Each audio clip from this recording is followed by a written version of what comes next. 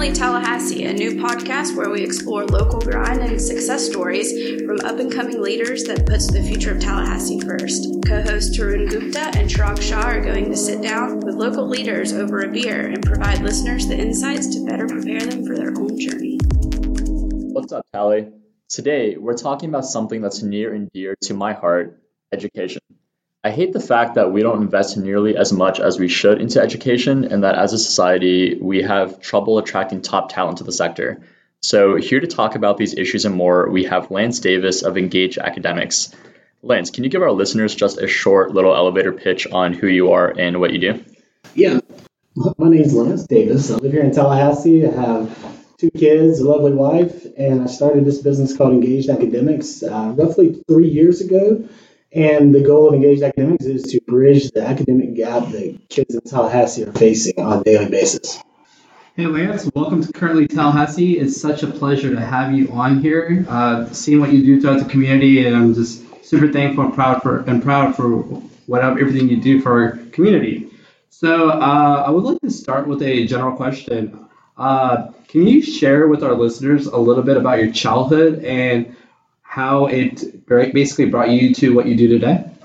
Yeah, as I grew up in a small Georgia town, it's called Colquitt, Colquitt. Colquitt is known as the Mayhaw capital of the world, hosts Georgia's official folk life play, has a lot of cool murals in town. But growing up in a small town, it was great when I was a child, but as I got older, you crave something a little bit bigger, a little bit more adventure in life, and it kind of eventually led me down to Tallahassee. I grew up very blue-collar family, working with my grandfather and my dad, who were both in electronics. Didn't want to do that, but with all things kind of family-related, you eventually kind of fall into it. Did that for several years, started a business. The business was fairly successful for many years, and then we went through the recession in 2007, 2008. Weathered through it till about 2010, and then I really started thinking about wanting to make a career change. Fortunately, I grew up in a family that valued education, so I was able to just, pick up a new career pretty easily by taking some college classes, graduating with a new degree, and becoming a teacher. And I taught in the classroom for 6 years before I started Engaged Academics. And I saw that you went to Thomas University and Florida State University for your master's program. What kind of student were you during your time there? Were you that type of student where you kind of buckled down and got straight A's, or were you the type of person that you kind of got bored and maybe not try your hardest? So when I was a kid, K through 12, I put forth minimal effort. A's, B's, and C's were good enough for mom and dad. C's get degrees. A's, B's, and C's are good enough for me. I was kind of in a fixed mindset back then. I knew that I didn't really see anything bigger for me outside of the small town life. So I was in this fixed mindset. This is just what I'm going to do for the rest of my life. And it took many, many years to kind of break that mindset. Lots of instrumental people that came into my life that said, hey, you're a pretty smart guy. You got some unique talents. Why don't you try to do something a little bit bigger than what you're doing now? Think bigger. Mm-hmm. Which eventually led me into, some growth mindset mentality and teachings. But long story short is when I decided to make the career change from electrical work to teaching, I originally approached Florida State University and I said, hey, I would like to enter in your education program.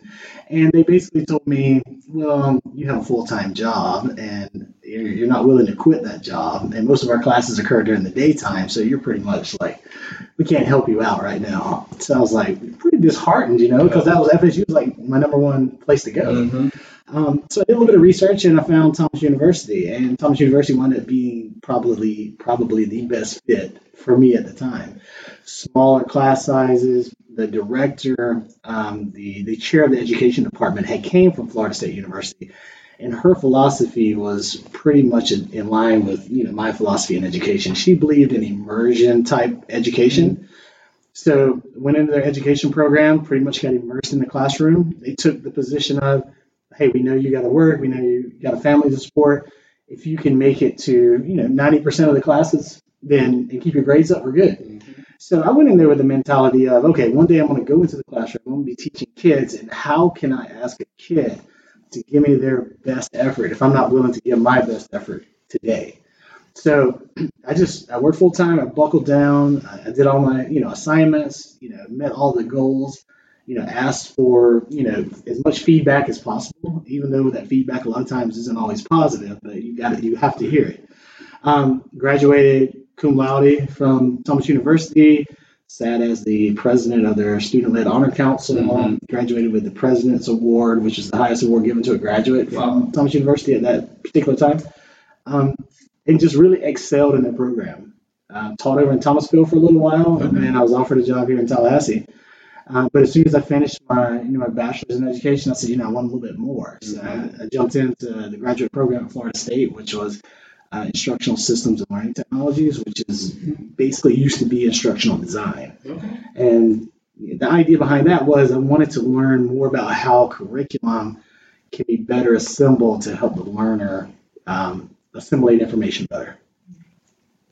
So, on that note, how important do you think a master's degree is for education? Because there's so many different career paths of education, right? Like to be a teacher, and obviously you don't just have to be a teacher, but what are your thoughts on someone who's thinking about education? Like what kind of higher learning should they strive for? Yeah, I think learning is, you have to be a learner. You have to be a lifelong learner, and no matter what career you're in. But large scale university type education, I'm honestly not bought into it as a lot of people are bought into it. Some people are education, track. As far as like college education track, other people are more, built for vocational track. We live in a society where everyone pushes college education, and a lot of kids wind up following that track, not being successful. They wind up in this fixed mindset of failure, and they never really overcome it in life. But for education, I think you need constant professional development. You need a strong background in pedagogical type skills. And as far as a higher level graduate degree, you got to play the game to get the jobs that you want. But, my ego wants me to do a PhD. Right. And I don't want to be a school administrator. I don't. Right. How would I ever pay for that? You know what I mean? And with, in education as a teacher, teacher salaries are pretty low. Especially in the state of Florida, they're really low, right? So it's just, the debt I incurred, getting a degree in education, was it worth it? Yeah, to me, intrinsically, it's worth it. But from a financial standpoint, from a P&L kind of standpoint, is it worth it? Right. And then, I always think there's some cognitive dissonance going on afterwards because humans want to justify things. So I'll see a lot of people who did get grad degrees and they'll justify it and say, yeah, like it was totally worth it. And I don't know. I'm still not a huge believer in. Well, to be honest with you, when I got into the ISLT program at Florida State, I learned a tremendous amount, and it was a project-based curriculum. So everything that we did had to be, done as a project and submitted. So it was real-world application stuff.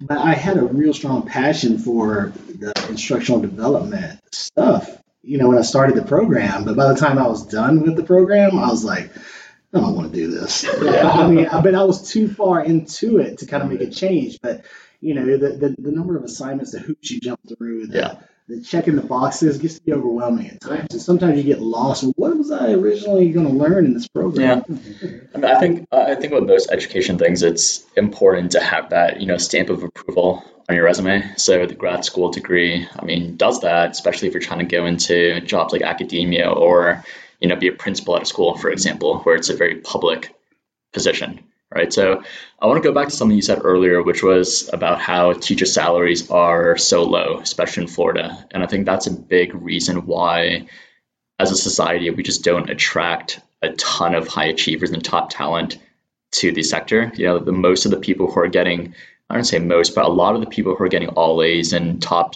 test scores, they're going into medicine, law, entrepreneurship, so on, so on. So, do you have any suggestions on how we can fix this? Like, Yeah, I mean, I get to work with a lot of teachers in the community. I get to mentor at some of the schools in Leon County, and I'm always blown away by the talent that our teachers do have. So, Leon County, we have a talented pool of professionals. Why they're underpaid? That's legislative related issues. My personal theory is that to be a teacher, it's more of like a calling. Nobody wakes up and says, Right. I'm going to teach school so I can work 60 hours a week and, all these things, and make a low salary, and you have friends that, are living the high life, so to speak, but you're grading papers on a Saturday night or whatever it may be. But, teaching's a calling, and if you have that calling, I think our government at times kind of takes advantage of that. They take advantage of that intrinsic motivation, that desire to want to help people. It's the same thing in social work. You see it in social work. Social work doesn't really pay that much, right? Right. I mean, it's a very stressful job. Like I had a huge disconnect between what I thought teaching was prior to being a teacher when I was a contractor, and I was like, oh man, you get the weekends off, you get the summer off, you get all these great things. How hard can it be? And then I got into the world of education. And I was like, wow, this is exhausting because when you walk into a classroom, and this is kind of getting on a tangent a little bit, Go for it. but when you go into the classroom, I mean, you're connected all day. You're mentally and emotionally connected to those kids for 8 hours, 7.5 hours, whatever it may be, and you can't turn it off. If you turn it off, something happens. You lose control of your classroom, or someone gets hurt, or whatever it may be. But you're mentally locked in. And even though a lot of times it's not a physically demanding job, you're on your feet a lot, you're walking a lot. But as far as I've done some pretty heavy manual labor in my life. But that's a different type of tired as when you go home, teacher tired, they call it, because your brain is just exhausted. You're like mush. You're like, I've listened to kids all day long, and then you go home and you listen to your kids. So you kind of get I see a lot of teacher burnout. I see teachers that are just incredibly frustrated, and something that you care immensely about, something you have just a fiery passion about, and you see it over a period of time. You see it starting to dampen a little bit. So I think the bigger question is, how do we take the talented teachers that we have in the community and just keep that fire ignited for them? How do we keep them the best they can possibly be? And I think you guys have some really good ideas here with your wellness program, your sense of community, family. A lot of times you feel isolated, in certain schools. You become an island to yourself, Right. Because you get kind of overwhelmed. And I'm sure that translates into any job. But, finding those outlets, for teachers to reignite that creativity. Maybe it's go into a professional development, sending them on a trip, giving them some special awards, something just for that recognition. But there's thousands of teachers here in town. So how do you do that, Alma? Good question. So you mentioned earlier about playing the game. When you are pursuing any degree, whether it's education, marketing, accounting, experience is needed through internships or jobs. What kind of internships did you look for when you were in school? Did you go after the bigger companies or the smaller organizations where you could possibly make an impact right away? So for myself, there wasn't really any time for internships. I was, working full time, and the stuff I did with education was just for free. You could call it an internship. Right. It's student teaching. It's observation related hours. So basically in education, it's all, just immersion. You get paired up with a teacher. You watch them do their thing. You get paired up with a lot of teachers, so you get to see the good, the bad, the ugly. You can pull something away from anyone you're paired with, right? Even if you feel like they're not the best teacher, you can come away with, okay, I would do that a little bit differently. Or you see someone that's a dynamic teacher that's just incredible. You say, well, that's not really my style, but they have some really good ideas I can pull from. And that's basically what, I did in education. I saw some good and the bad, and I took, as much of the good as I could to kind of incorporate it into how I would teach. And fortunately, I got paired up in a school here in Tallahassee that I had a lot of autonomy teaching at. So I was able to teach math and science, but it was a private school, so we didn't have a state curriculum to go by. So I was able to just be very creative, outside the box, thinking. And that allowed me to develop, a different mindset of teaching. When you can be creative, you can just be so much better at everything that you do when you're not locked into this box. And I feel like that goes back to your question about the talent. You say, hey, I want you to teach these kids. You're a great teacher, but this is the way I want you to teach them, right? Here's a box. Teach them this curriculum. They got to meet these standards and see what you can do, right? But when you're able to strip that away, tear the box up, throw it away, you can allow these kids to really, shine. That's where education needs to move to. How do we get there? Voting. You gotta get there's just so much going on in education with public schools and charter schools and privatization, and voucher dollars, and all this stuff. And and people get heated about that kind of stuff. And I tell people all the time, like, well, it depends on what side of the fence you stand on. Right. What your view is. Should education ever be about the money? No, it shouldn't be. But how do you provide a better quality education for a child that may be in an environment where they're not receiving that quality of education? Out of curiosity, how do you feel about Teach for America as an organization? And do you think that it's a good program for college grads, or really anyone to go into? Is that a good experience that can help them later on? My limited knowledge on Teach for America comes from doing research papers and studying in college. I think it's great for the individual going into Teach for America because you're going to go into a school that's going to demand that you perform, right? Is it good for the student? I'd probably say no. Is it good for the individual teacher to get that experience? Yes. But, you throw an inexperienced teacher into a troubled school or a difficult school, right? Who really suffers at the end of the day? Your job may be difficult and you may have a lot of trouble, but who really suffers? Is it the kids, that have a new teacher that doesn't have the best guidance, that teacher knows as a stepping stone for them. So it's kind of hard to say. I wouldn't take advantage of it. So if not Teach for America, like if I was a student right now at Florida State I woke up and just realized I really want to pursue a career in education, what are some things I should start off by doing? So if you want to pursue a degree in education or you want to be an educator, you need to shadow some educators. You need to do your due diligence, find out what the job's really about. One of the best things about why the chair of Thomas University had her mindset about education was because she had seen students from traditional programs like Florida State University. And this is not knocking Florida State University at all because I got my master's from there and it's a great school. But what you see a lot of times in education programs is these people go through an education program for 3 or 4 years. And at the end of their 4 years, they finally get to that culmination of, I'm going into a classroom to do my student teaching experience, right? And they're very naive. They haven't, done it before that. So you say, just like I did in that master's level program, right? So by the time I'm out of the program, I'm 4 years in, it's going to go into my student teaching experience. And then all of a sudden I find out I don't want to be a teacher. This is not what I thought it was. This is way too difficult, or I can't manage the classroom, whatever that may be. You're stuck with a degree that you may or may not use. So what happens?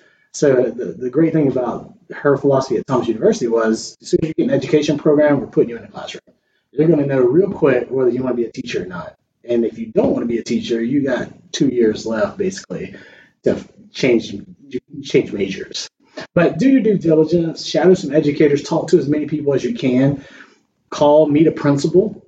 These principals, and everyone I've met in Leon County Schools is really, really good about communicating.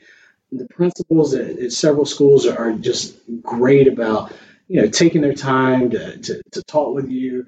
I'm sure they would show you around, let you know what it's like to be a day in the life of an administrator or a teacher. But, teaching's a calling. You have to be, you have to desire it. You have to want it. So let's switch gears a bit and talk more about your company, Engage Academics. So what are some of your differentiators as an education company? So Engaged Academics focuses on rehabilitation over retention. We truly want to take these children that are struggling academically give them the tools, them and their parents, the tools they need to be successful without us. Each time we take on a client, our goal is to make them not a client through poor service or poor, methods and strategies, but a client because they just don't need us anymore. Right. So we want to basically make them well. Okay. So to make someone well, you need a good tutor. In this service-oriented industry, high turnover is always available. I mean, I know before I started Current, my background was hospitality in the hotel space, so we would have turnover all the time with housekeeping and front desk. But specifically for you, Lance, how do you know or how do you find a good tutor? And also, on that same note, what makes a good tutor? So to be a tutor, and we use tutor loosely because that's what most people understand. Our teachers are more learning strategists, learning therapists. They're educators, so they have a strong background in connecting with kids and finding out what the true issue is. So what makes a good teacher is you're passionate about your trade. You have the ability to connect with kids. You desire to see people grow and become better people. And you also have to be humble, that's just the bottom line. And finding teachers it's been a slow process, but it's been a very rewarding process. Much like you guys do here, I want everyone at Engaged Academics to feel like a family. Right. So when you come on board, I want them to know that here's my pitch to you, right? This is what Engaged Academics is about. This is why I started it. This is how I feel about education. If our philosophies align, then let's work together. Right. If not, then it's not going to be a good fit. But you have to be, yes, you need to make extra money, and it's for supplemental income for teachers most of the time, all the time. but at the same time, you have to, love working with kids, and you have to want to see those kids progress and get better. So growing Engaged Academics is not something that we can grow into 50 teachers, by next year. It's a slow process. We have about 13 right now. And, I have to meet with those teachers. I have to make sure that they align with my philosophy. We do background checks on everyone. We do our due diligence to find out what kind of teacher they are in the classroom. Is this just about you making some extra money after school, or do you truly want to advance the mission of the company? And the dessert is making the extra money. Mm-hmm. So we were talking about this a little earlier before the podcast, but I think it'll be good for our listeners to hear is why aren't you in the high school and test prep market? Yes, so we take selective high school students, and I say selective. Usually you have to be a sibling of one of our current clients or maybe a former student of one of our teachers to work with high school kids. And there's a big reason for that right now. Number one is we've identified that the main reason children struggle in school is not their aptitude. 99% of the kids we meet are extremely intelligent. You let the reins off of them and they can just blow your mind with what they can do, right? They're so creative. They have all these, different talents that maybe haven't even been identified yet, right? But what we find is that every child that we work with typically has a executive functioning issue, right? So that means they are poor at organization, planning, prioritization, time management. They have high levels of academic anxiety, which has been induced by years of not being successful.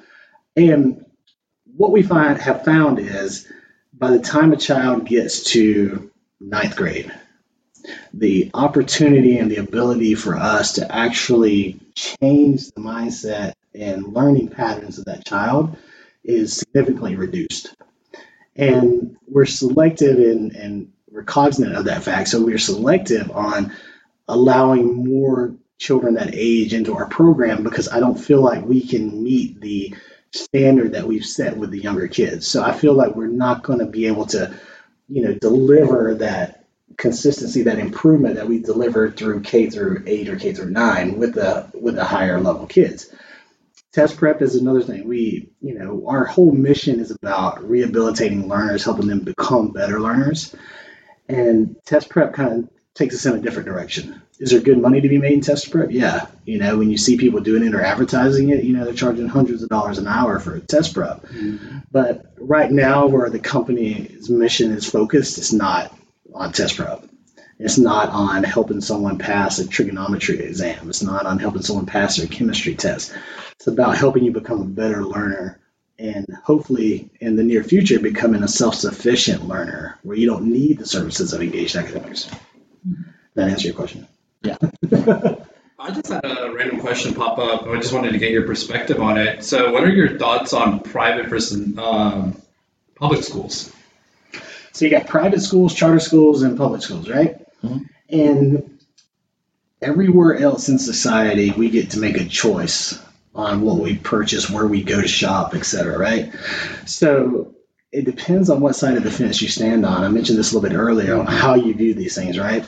So if I'm zoned for a school that has low academic achievement, right? Mm-hmm. I'm zoned for that school. That's where I live.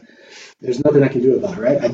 I applied for school choice, but I couldn't get into the school of my choice, right? So now my child is forced to go to school at a school that's performing under the acceptable level, right?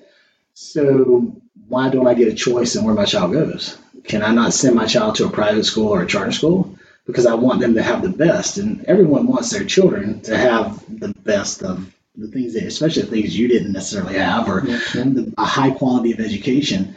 So it depends. Are there good charter schools and bad charter schools and private schools? Yeah, just like there is anywhere else. But ultimately, my personal opinion, I was a product of public school. I went through public school my whole life.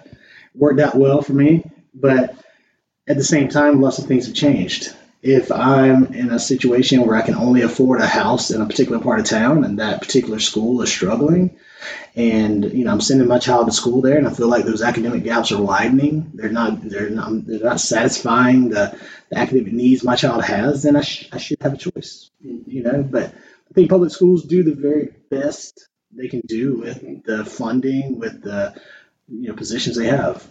But I want to have a choice. Right. Then you have charter schools that are, community board owned charter schools, basically. Mm-hmm. And then you have, these for-profit, charter schools.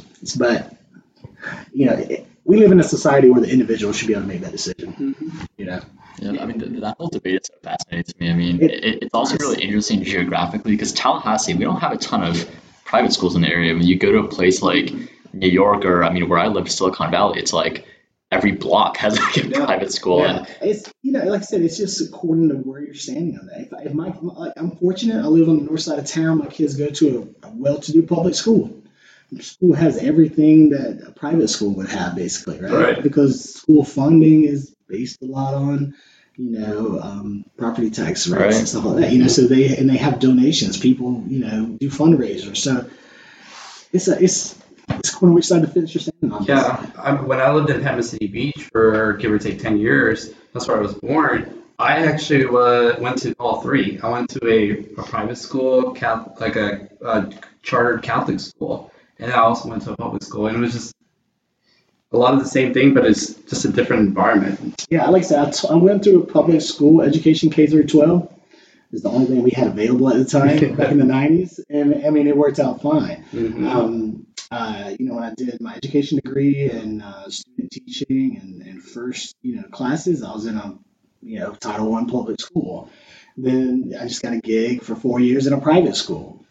And, but what was attractive about the private school was just the autonomy to teach. Yeah. Like just teach these kids. Right. Give them a valuable, learning experience, basically, a robust learning experience. And it was great.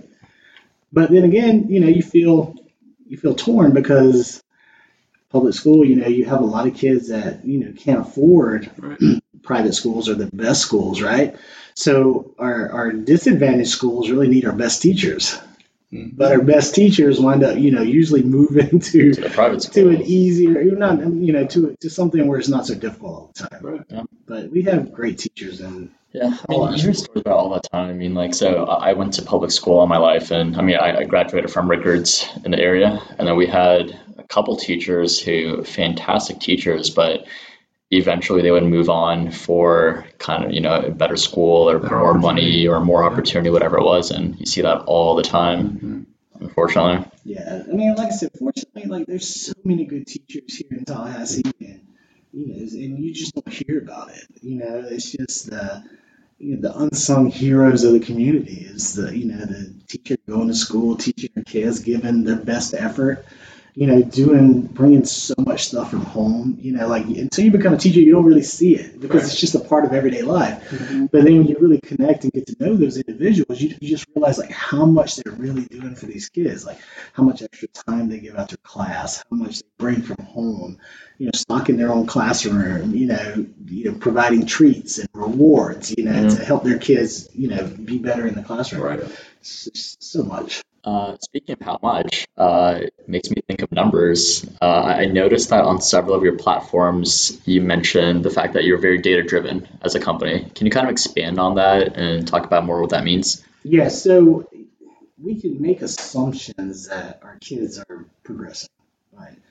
Seem like they're doing great. The feedback, the qualitative feedback is positive, but are we really, making progress?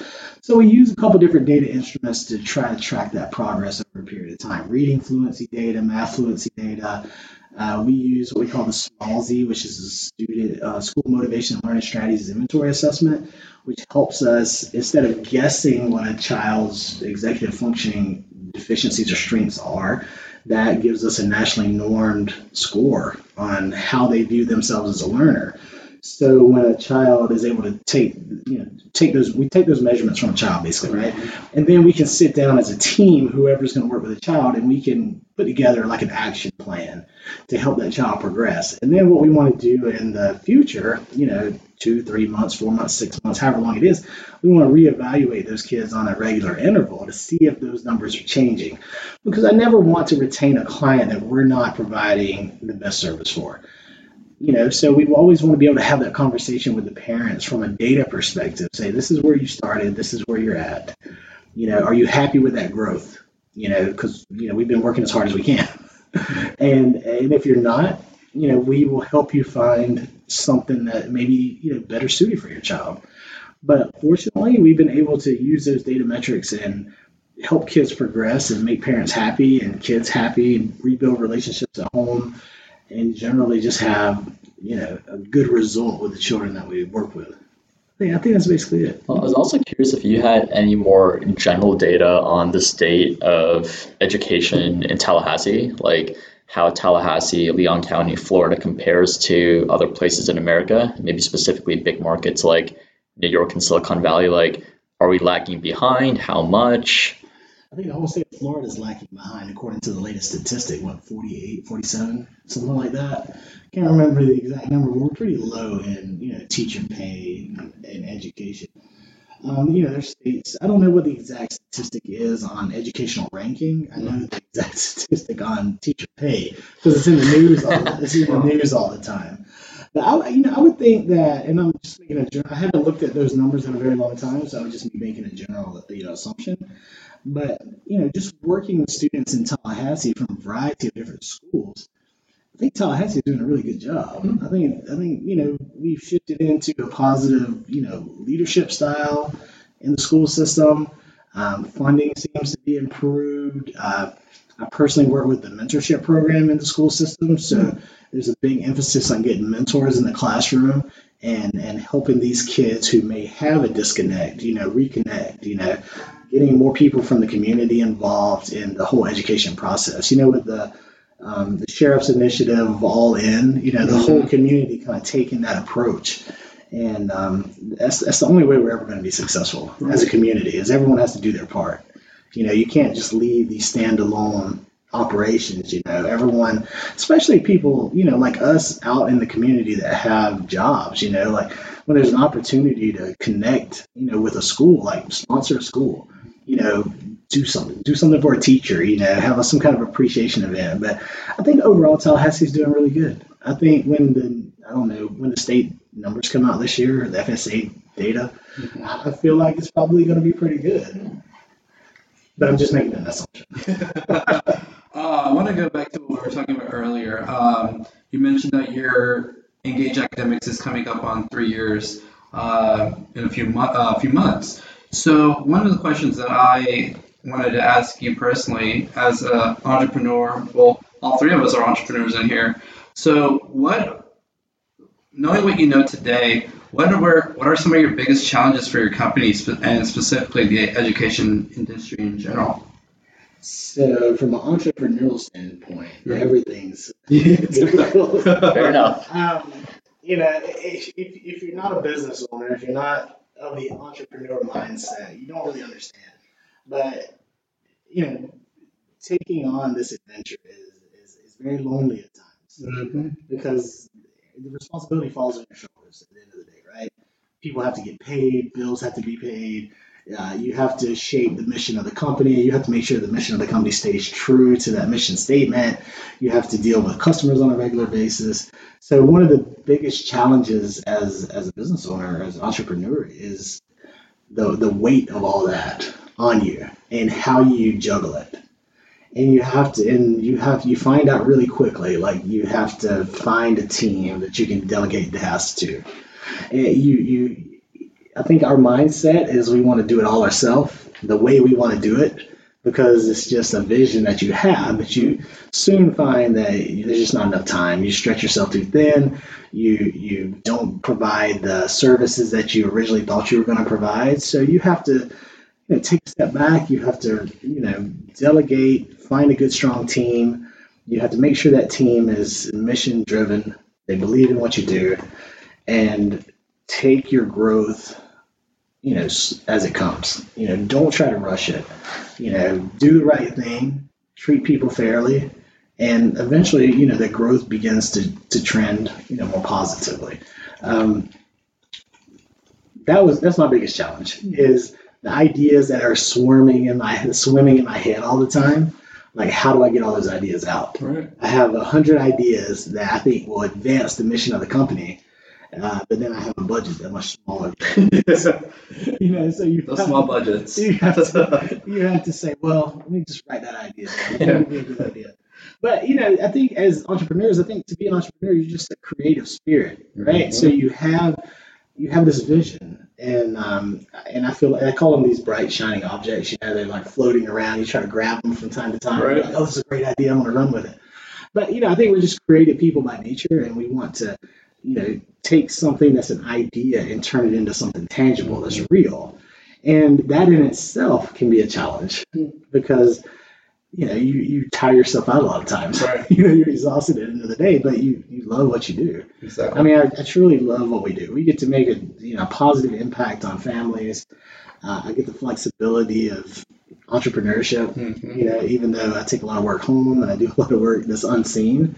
It does afford me the luxury of being able to come do something like this, or be able to go to a lunchtime meeting, or go into a school and mentor some kids. Like I mentor 4 kids this year, and at Robb Middle School. And the only way I can do that is because I created a job where I could have that flexibility to do it. So, you're talking a lot about ideas and kind of your plans for the future. So I was just curious where you see your company like 1 year from now, and then maybe down the road 5 years from now. So in August, we opened up our first homework and learning center. It's called Upgrade. And the name Upgrade, kind of says it all. We want you to upgrade your grades in school, but we also want you to upgrade your mindset and become just a better learner overall. So Engaged Academics, the growth rate on Engaged Academics is fairly slow. I have to, grab great teachers. We have to make sure their philosophies align. We have to pair those up with waiting clients. And the level of service we provide those kids is pretty deep. So that growth rate is not as fast as I would want it to be, but we can't go any faster because if we go any faster, we're going to lose the customer service that we've gotten. And a shameless plug here, we got Best of Tallahassee Customer Service Award this year, so 2019. Congratulations. And we're really proud of that. But the idea behind the Learning Center was creating a better, faster revenue generator, basically. It's also providing a high quality service to kids that need educational help, but it's created to help the kid that doesn't need one-on-one tutoring, but needs somewhere to go to get extra homework help, a little bit of group tutoring. Hey, I don't understand this. Can you help me out with it? Basically, take some of the burden off the parents for a couple days a week if needed. Let one of our teachers work with your kid, get their homework done, complete their assignments, help them with a science fair project, whatever it may be, and then let them go home. The main focus right now is to keep Engaged Academics trending the way it's trending, keep providing that high quality customer service, keep acquiring dynamic teachers and placing those teachers with waiting clients. But my main focus right now is the Homework and Learning Center. How do we've got a pretty good model, I believe. So what we want to do is be able to replicate that into a couple different areas in town. I've shaped it to function basically like a gym membership. So for $99 a month, you can drop your kid off for an hour a day, 5 days a week.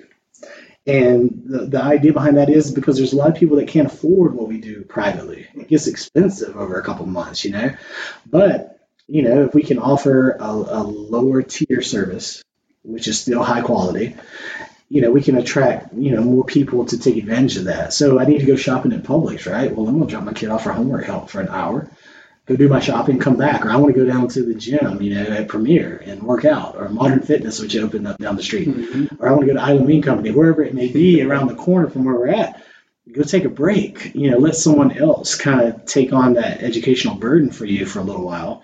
And then you come back, pick up your kid, and go home and have a good night. But the idea is to take that model and replicate it. What we found is that particular style of learning center, we want to find a place where we can embed it in a community. Because what we find is parents, everyone is just overly busy, right? So if we can make our services as convenient as possible, it will help everybody. It will help the business. It will help business growth. It will help families by not having to drive 6 or 7 miles in Tallahassee traffic at 6 o'clock to drop your kid off, right? So our goal is over the next year to replicate our Homework and Learning Center, maybe in 1 or 2 other places here in town, hopefully in a community, Killearn area, or maybe Southwood area, something to that nature.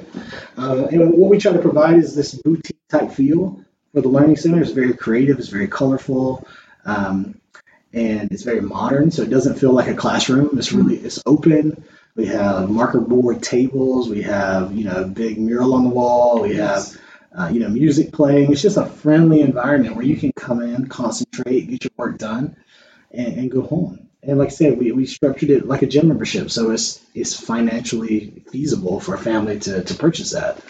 But like I said, that's our goal for the next year, is to replicate that learning center in hopefully 2 more places here in town, just for convenience factor.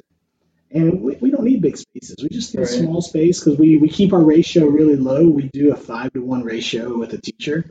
So there's always, if there's 5 kids there, there's going to be, one teacher working with 5 kids. If more than that come in, then we have another teacher that works with, the overflow. But basically, we want to keep our numbers small. We want to provide high quality of service, and we just want to do a volume of business with them. And that's our main goal. Keep Engaged Academics like the way it's going. Are we able to replicate that somewhere else? I don't know yet. But we're kind of watching it. So before we wrap up this episode, one of the questions that I love asking all of our guests is, what does Tallahassee mean to you, Lance? Tallahassee is home. That's what it means to me. It's like, I grew up in a real small town. Lots of opportunities were not afforded to me because I was in a small town. Now, I had a great time growing up in a small town because it's all I ever knew. We got away with a lot of stuff that you could not get away with in Tallahassee. Thank God there was no cell phones or video recorders, back when I was growing up. But Tallahassee, it's just home. Like, my kids are going to get to grow up here. There's so much for them to do. It's a beautiful terrain. We're 5 minutes away from being in the woods, or we're 10 minutes away from being able to go fishing, but we can go to a movie, or we can go to theater. So Tallahassee to me it just feels like a small town, but it has all these other opportunities available that a small town doesn't have. Spot on. I can't agree with you anymore. Again, thank you so much for your time. Thank you for what you do for our community and education as a whole front. I think Tarun and I could possibly talk about education with you pretty much all day. But thank you again. It was a pleasure to have you on with us. Yeah, it was great. I appreciate it, man. Yeah, thanks for having me. Well, that's it for this week. We do encourage everyone to like us on Facebook, make our relationship Facebook official. Please, please, please subscribe on Apple, Spotify, or Google, and thanks so much for tuning in. Until next time, we are Currently Tallahassee. Cheers!